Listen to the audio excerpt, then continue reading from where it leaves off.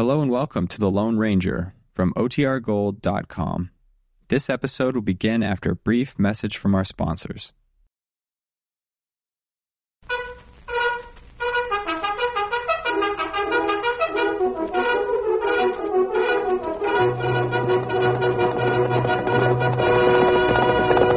I'll Silver! A fiery horse with the speed of light, a cloud of dust, and a hearty Hi-Yo Silver, the Lone Ranger.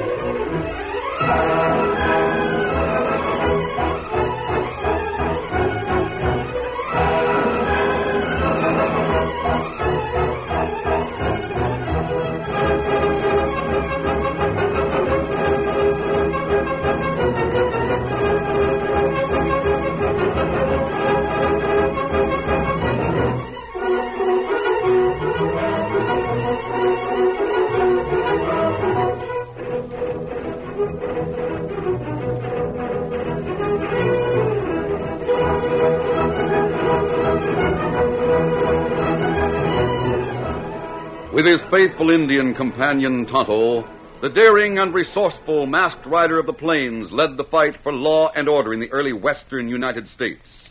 Nowhere in the pages of history can one find a greater champion of justice.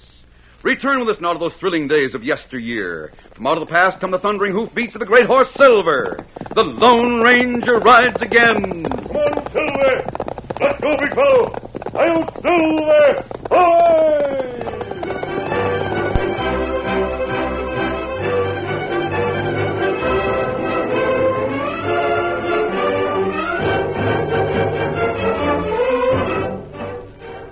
During the construction of the Union Pacific Railroad, there had been one obstacle after another to overcome. Setbacks and accidents increased as the crews in charge of laying track moved westward. When the end of track was near Cheyenne, Wyoming, the Lone Ranger helped Jim Powell, the engineer in charge, expose a plot against the builders of the railroad. And I want you to know that I speak for Major General Dodge as well as myself when I say that we're everlastingly grateful to you. I'm sure my daughter feels the same. Dad, you know I do. If it hadn't been for this masked man, Bill McGuire would have been held for murder. And I'd have lost the best foreman I ever had. Oh, please, Powell. I didn't stop at your house to receive thanks. But you can't brush aside what you've done. Won't you sit down and have some breakfast with us? Oh, no, thanks, Mary. I'm on my way to meet Tonto in camp. I stopped to ask if the men in jail have had anything to say. Marker and Rocky? Yes. Not yet. The sheriff's going to question them again this morning. Some group has put up considerable money to make trouble. But what group? We don't know. There was a lot of opposition in Congress before the railroad bill was passed. Yes, and a lot of the ranchers are opposed to the railroad. If we could only find out who hired Marker and his pal. Well, perhaps you will. Those two are slated to hang. They might tell all they know in the hope of getting a prison term instead. Let us hope so. Who'll attend the meeting? Bill McGuire, my foreman, will be there with me. Also the sheriff. Oh. No one else? A lawyer by the name of Gregg. Jeremiah Gregg. A lawyer? Yes. Is he to represent Marker and Rocky? Oh, no. He simply volunteered his services to the sheriff. Thought he might be able to help. Oh, Dad, it's 9 o'clock. Great Scott. I've got to get over to the sheriff's office. All right. I'll see you later.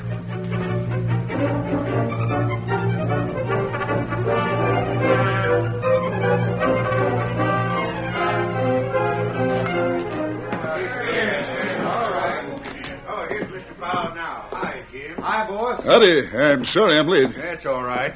McGuire and I have been questioning those two. Boss, you don't know Mr. Gregg. Shake hands with my boss, Mr. Gregg. Mr. Powell, eh? Right. Right glad to know you. The same here. They tell me you're a lawyer, Greg. That's right. Greg has been explaining to Rocky and Marker that they'll hang as sure as shooting unless they go on the side of the law and help us get the polecat that hired them direct the trains. We got nothing to say. Rocky's right. We'll take our chances. You'll hang if you don't talk. That's what'll happen to you. Of course, we can give them no assurance that they'll not hang, even though they do turn state's evidence. Who can't? None of us can speak for the law. Well, I can and I will. I've got some weight around here. And I'll throw every ounce of it into getting those men a jail term instead of a hangman's rope. No, Mr. Powell, you know very well. Greg, are you here to help or hinder us? To help, of course. My services are entirely voluntary. Yes. You're the one they call Rocky, right? Right. What's it to you? You and Marker were caught hands down. We've got evidence to prove you're both guilty of murder. Now, that's hanging evidence, and you know it. Well, be smart. Save your necks and talk. Who hired you? You crooks can take my word for it. Powell knows what he's talking about. Of course, gentlemen, life in prison is not much better than hanging. Greg, you shut up. I was merely going to observe that these men may refuse to talk because they feel confident that the man, or men who hired them, will see that they're broken out of prison if they remain loyal. They don't stand a chance. Are you going to talk or not? You know the answer to that, Powell. Sheriff, I don't feel so good. What's the matter with you? Hey, Rocky, what's ailing you? Look at him. He's going white as a sheet. I don't know.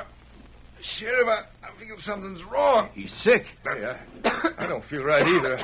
Sheriff, something's wrong with me. Things are going in circles. Get some water. Right, Rocky, Marker, you're both sick. Look at them. The room's going around. I can't see straight. I'm ailing. Sheriff, hurry with that water. Someone go for the doctor. I'll go get him. Powell, see what you can do for Rocky. Right. Take it easy. I'll have the water in a second. Here, Marker, I'll help you. Lean on me. Poison, that's it. Poison. But breakfast this morning.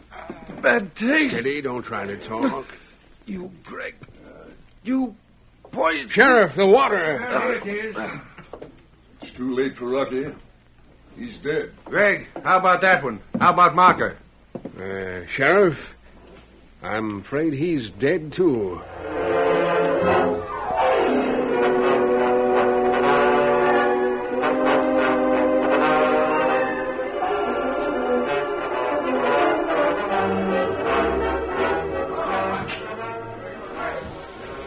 The morning was well advanced when Jeremiah Gregg, the lawyer, came to the end of track where Jim Powell supervised the big job. Hi there, Greg. What are you doing here? Eddie. Why, the doctor just finished his examination. I thought I'd bring you the report on those prisoners. Poisoned? Yes. How? No one knows. The doctor thinks someone put poison in their breakfast. Does the sheriff have any idea who? No, the breakfast was brought over from the sheriff's house and left on his desk. It was there for half an hour before it was taken to the prisoners. Anyone could have stepped into the office and poisoned it. No chance of finding the critter, eh? The sheriff says no. He was in and out of his office all morning. He doesn't know who could have been there. Well, there's one thing sure. The polecat that hired those two is still around town. That's obvious. Hi, boy!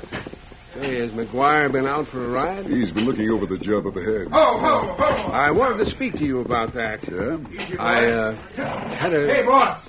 Just a minute, Greg, until I see what McGuire wants. Yeah. How does everything look, Bill? Yeah, we're going to need more ties pretty quick, boss. I'm expecting another load when the supply train comes in tomorrow. Better get on the telegraph and check to make sure they'll be here, boss. Ties are your problem, aren't they? You're doggone right. The entire job of building the railroad will take over 6 million ties. And they've got to be brought in from Omaha. From Omaha? Why, how's that? Well, there's nothing but soft cottonwood around here, not much of that. Powell, perhaps I can help. You? Yes. You see, I know some friendly Indians. Friendly Indians? Oh, there are some friendly ones. I think you could trade with them. I'd sure like to get into trading with the Indians. It'd help a lot if we'd get friendly with them. So they'd be on our side. Wouldn't it, Bill? It sure would, boy. Fine, splendid. I know some Indians north of here. Chief Red Eagle. Cheyennes? Yes, but as I say, they're friendly. And I happen to know that they have a supply of heavy timbers that you could use as ties. Where did they get them? Well, you can thank me for that. You? Yes. The last time I was talking to Red Eagle, I suggested that his people cut a stand of timber in their valley and sort of trim it to size in the hope of trading with you. My thunder, Greg, maybe you're all right. Well, thank you, McGuire. Of course, I don't know how much of a supply Red Eagle's people have on hand, but if they see you are willing to trade, they might be of considerable help. What if we got to trade with? They can't use money. And we can't give them liquor. Rifles. What? Rifles? Are you out of your mind? Oh, now, calm down. The Indians are bad enough with tomahawks and bows and arrows. Let them get their hands on rifles and we'll be licked. Oh, old rifles, my friend. Old rifles that are worthless. Rifles that are without ammunition. I'm sure you can get together 15 or 20 old flintlocks. The Indians would never know the difference. They'd know they couldn't fire them. Just leave that to me. Right now, the Indians have profound respect for your rifles. They do anything to get some. Let them have some useless ones, and I'll talk to Red Eagle and explain that they're not Indian weapons, that they are good medicine only when the white men use them. Your next trade can consist of blankets and food, perhaps horses. And, of course, if you bring a shipment of corn from the east, the Indians would be delighted. Boss, it's worth a try. I know where I can pick up 4 or 5 old flintlocks. Go ahead, Greg. You talk to Red Eagle. And you'll get rifles together? Yeah. Get them in a case, a wooden case, and have them ready.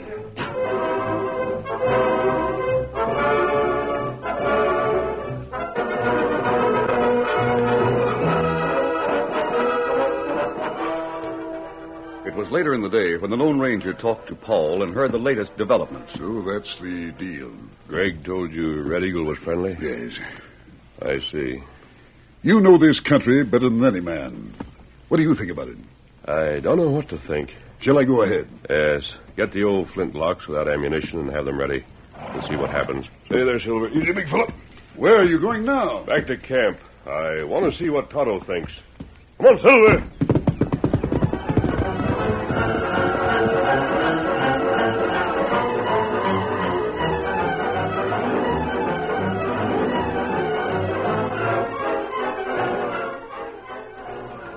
It's dangerous, Tonto. But we've got to know the facts. You start right way. You know where to find Red Eagle? Me find them. Get cinched tight and let me go. The last I heard of Red Eagle, he had a war party of over 200 Indians, made up of renegades from all parts of this area. That right. Become one of them. Keep in touch with me. You know where to meet me. Me know. Good luck to you, Tonto. Get him up, Scout.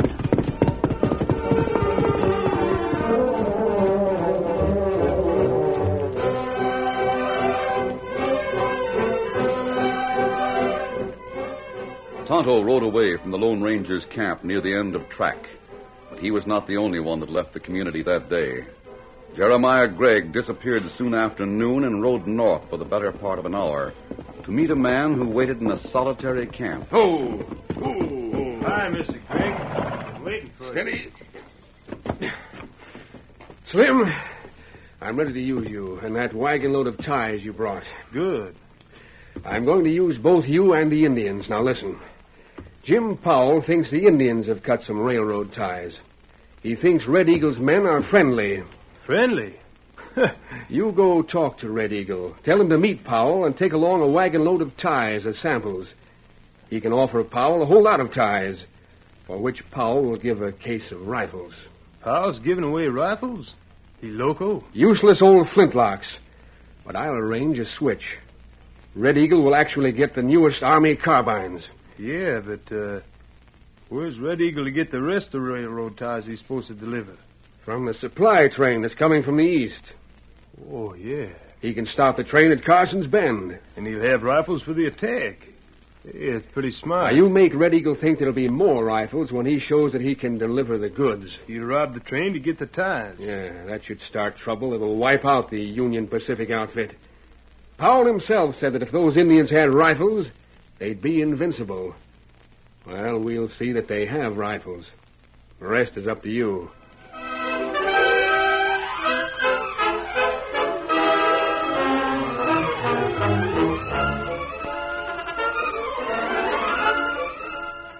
The curtain falls on the first act of our Lone Ranger story. Before the next exciting scenes, please permit us to pause for just a few moments.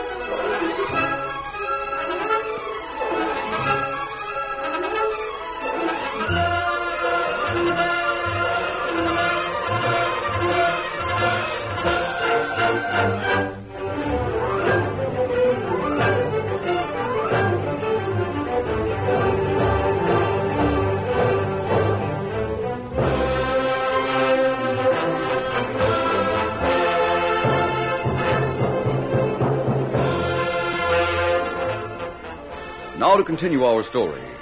Jim Powell and Bill McGuire spent the afternoon canvassing the people of the community and buying from them old flintlock rifles. They acquired nearly 24 of the weapons and brought them to the caboose of the work train. I fixed this one so it will never be fired again. How about that one, Bill? I'll have this so it'll be out of commission in just a minute, boss. There. That does it. I'll bet some of these rifles were used in the Revolution. I wouldn't say that, Mary, but some are mighty old. Won't those Indians be angry when they learn they can't fire the rifles? Greg said he can handle that angle. Here's hoping.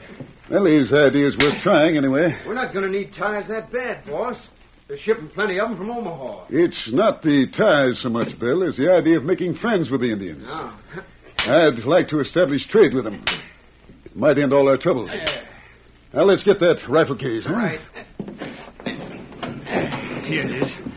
Put these old flintlocks in there, and we'll close it up and have it ready for Red Eagle when he comes with the ties. Right. Dad, what about those new rifles that you took out of the box? I'll keep them here in the caboose until they're needed. Some of the boys could use new rifles. I've been promised a lot of them. You have? Yes. General Stevenson over at Fort Russell said he'd see that we got some. Ah, that'll be great, boss.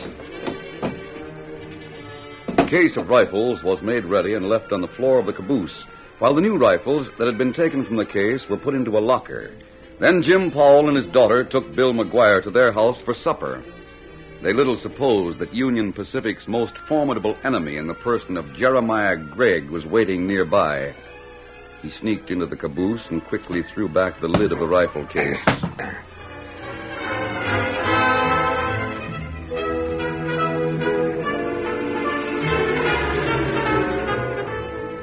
It took but a few moments to restore the Army carbines to the chest and throw the useless rifles into the locker.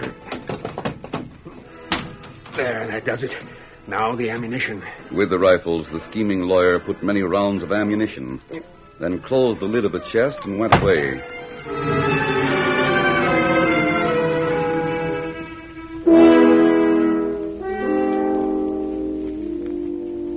It was after dark when the Lone Ranger, waiting in his small camp near the end of track, heard the familiar hoofbeats of Tonto's paint horse Scout. He's riding hard. Steady there, Silver. Tonto must have some information for me. Oh, Scout, oh, fella. Oh, fella. Oh. What is it, Tonto? There's plenty trouble coming. From Red Eagle? That's right. Go ahead and talk, Tonto. I'll saddle up. You say Indian got timber for railroad. That's what Powell understood, Steady Silver. And that's not true. No. White man come into Cheyenne village. Him got big wagon and heavy load of timber. A white man? That's right. Timber cut for railroad ties. Him talk to Red Eagle plenty long. Tell Red Eagle him get good rifle. Red Eagle isn't supposed to know the difference between good rifles and old flintlocks. You know the name of the white man? Ah. Him named Slim Northcott. Northcott. Never heard of him, Steady Boy. Well, him got good rifle. New rifle. And him show Red Eagle how to use it. He did? That's right. Red Eagle show many other Indian. Then Slim tell Red Eagle train from Omaha come tomorrow. I see. Him say Indians stop train Get plenty heavy timber. Trade for more rifles. There we are. Silver's all ready. We better go and see Powell and find out more about this deal. Come on, Tonto. Steady, big fella.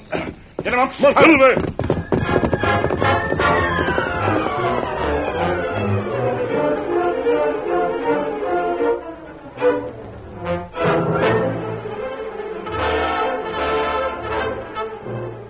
In the meantime, the arrival of a number of Indians with their chief attracted many people to the end of track, where several bonfires had been lighted. Red Eagle brought with him a wagon loaded with heavy timbers that might be used for ties. It was a friendly meeting between Jim Powell and his crew on one hand, and Red Eagle and his followers on the other. The ties were stacked beside the track, and the case of rifles moved from the caboose to the wagon. As the Indians departed, Powell gripped the hand of Jeremiah Gregg. Gregg, it worked out just like you said. Good work. Well, thank you, Powell. Thank you. I want to shake your hand, too, Gregg. I've got to admit I didn't like you at first, but you just arranged a first-class deal. Thanks, McGuire. Wouldn't it be splendid if we could be friendly with all the Indians? This may be the start of a better understanding. I'm just wondering, Gregg, if those redskins will be satisfied when they find they've got rifles that can't be fired. You leave that to me, McGuire. I'll talk to them. What's that? McGuire, it's over that way. That sounds like the new carbine. It is the new carbine. Look over there. Look at the flashes. It's the Indians. It can't be the Indians. They've got no rifles. We just gave them some. But those rifles can't be fired. Bill, did we make sure not... Hey, where'd Bill go? He's in there, Dad. He just went into the caboose. Those redskins are keeping it up. What are they shooting at? I can see the flashes, boss. They're firing into the air. Hey, boss. Look at this, boss. Look what I found. The old flintlocks are in the caboose. The new carbines are gone. Someone switched rifles and the Indians got the new carbines. As the Lone Ranger and Tonto reined up, the distant rifle fire subsided, but the agitation of the crowd increased. Bill stood at the door of the caboose, waving an ancient flintlock and shouting, Someone double-crossed us. Someone took these out of the case and put the new carbines back in. It took but an instant for the masked man to grasp the situation. He leaped from the saddle and hit the ground running. A few fast strides brought him to the side of Jeremiah Gregg. I want you, Gregg. Oh, let me go. Let me go, do you hear? Get into that caboose. You too, pal. We'll find out about this. Make this masked man let me go. Boys, this masked man's an outlaw. Masked man's all right, Gregg. You'll do as he says. Get up those steps. Get into that car. You can't. All right, in you go. What's that? Why you got Gregg? Learn what he knows. Close that door. Right. Now, Gregg, start talking. I don't know what you mean. You lied when you said the Indians had timber. They got that timber from a white man. White man? What's that? Slim Northcott met Red Eagle. You lied, Gregg. What's behind it? I... Who switched rifles? Oh, let me go. You can't do this to me. Who switched rifles? Hey, look at Gregg's face. Darned if he don't look Did like... you? No, The truth, Gregg. While you're at it, tell all you know about the plan to attack the supply train. Attack the supply train? Where? When? Tomorrow at Carson's Bend. Open the door. I'm in. What is it? Indians. Stick your head out and you'll hear them. They're going on the warpath. They'll be riding for the Bend. There won't be more than 4 or 5 men on that supply train. You better get the crew together and head east. Boss, we'd better. Put ropes on Gregg. We'll deal with him later. No. You heard what the boss I'll said. get things organized. Hey, boys. Those redskins are heading for Carson's Bend to waylay the supply train. We're going to help fight them off. Find the fire, boy. And tell them to stoke up the galloper. Hook in a couple of flats for those that can't crowd into this buggy. Here's the diamond cracker. Good. Fog up right away. We're heading east as fast as possible.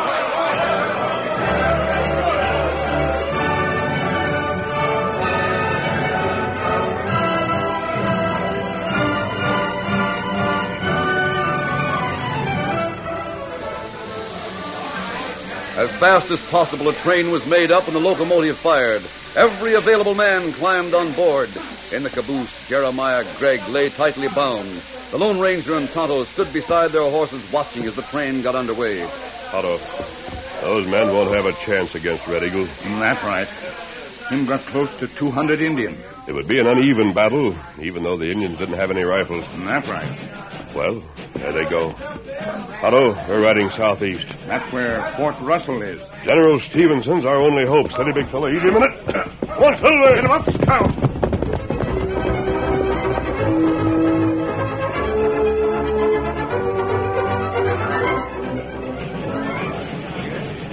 It was early morning when the supply train from Omaha reached Carson's Bend. The men in the cab saw the rails blocked and 50 men waiting next to the track. What's the matter, boss? What happened? Jim Powell stepped forward, but before he could speak, war cries broke out to the north. That saves me telling you. Look over there. Redskins! They're coming this way fast. Break out the rifles, men. Open fire as soon as they're in range.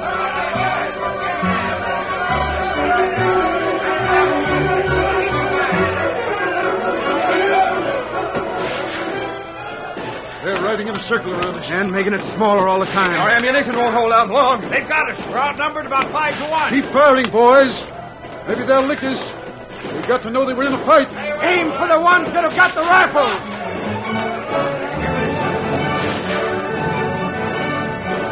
A number of the trainmen had fallen, and so had a lot of Indians, but ammunition was running low. Jim Powell knew that it was just a matter of time. He knew that his valiant little band could not hope to drive off the savage Cheyennes. The rifle fire diminished. I'm out of cartridges. Anyone got extra cartridges? It'll be hand to hand in a few minutes, boys. Use your rifles as clubs. Here they come. They're charging straight at us. Now it'll be hand to hand. Stand ready. Here they come. At closer range, the Indians used bows and arrows with telling effect. Over half of the men of the Union Pacific had fallen with wounds, and many of those who remained standing had been scratched by arrows. And then a bugle sounded to the south. The fighting men were too absorbed to hear the clear tones that rang out across the plain. Hey, boys! Boys, look to the south. Soldiers! Look at them come! And look who's riding in the lead. The masked man! He's the one that brought him. Boys, we've got a chance. Half a minute more and the army will be here to take over. Half a minute, nothing, boss. They've already opened fire. That does it, boys. That does it. Those redskins are clearing out. Oh! Look at them, boys. Look at them travel. Coyotes to save their lives.